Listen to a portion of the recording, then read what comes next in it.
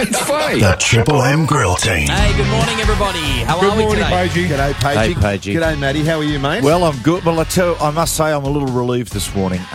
We interviewed Tom Steinford yesterday regarding the Mitchell Pearce situation, and I must say when I sat down to watch the news last night, I was gravely worried for Mitchell Pearce, particularly words like a highly distressed female who is in tears, unsure if there was what sort of contact was made. I was thinking, what has happened here? What is this vision going to show? And when I sat down to watch it last night, I must say, as a rugby league fan and a fan of Mitchell Pearce, I was relieved.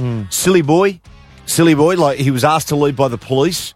Okay, he'd had a few to drink, and it appears that the young lady went, that bloke there, whether he pinched you on the backside, I don't know. Yeah. Silly boy. Silly boy. He should have got up, he should have left, it would have been end of story. Yep. Right?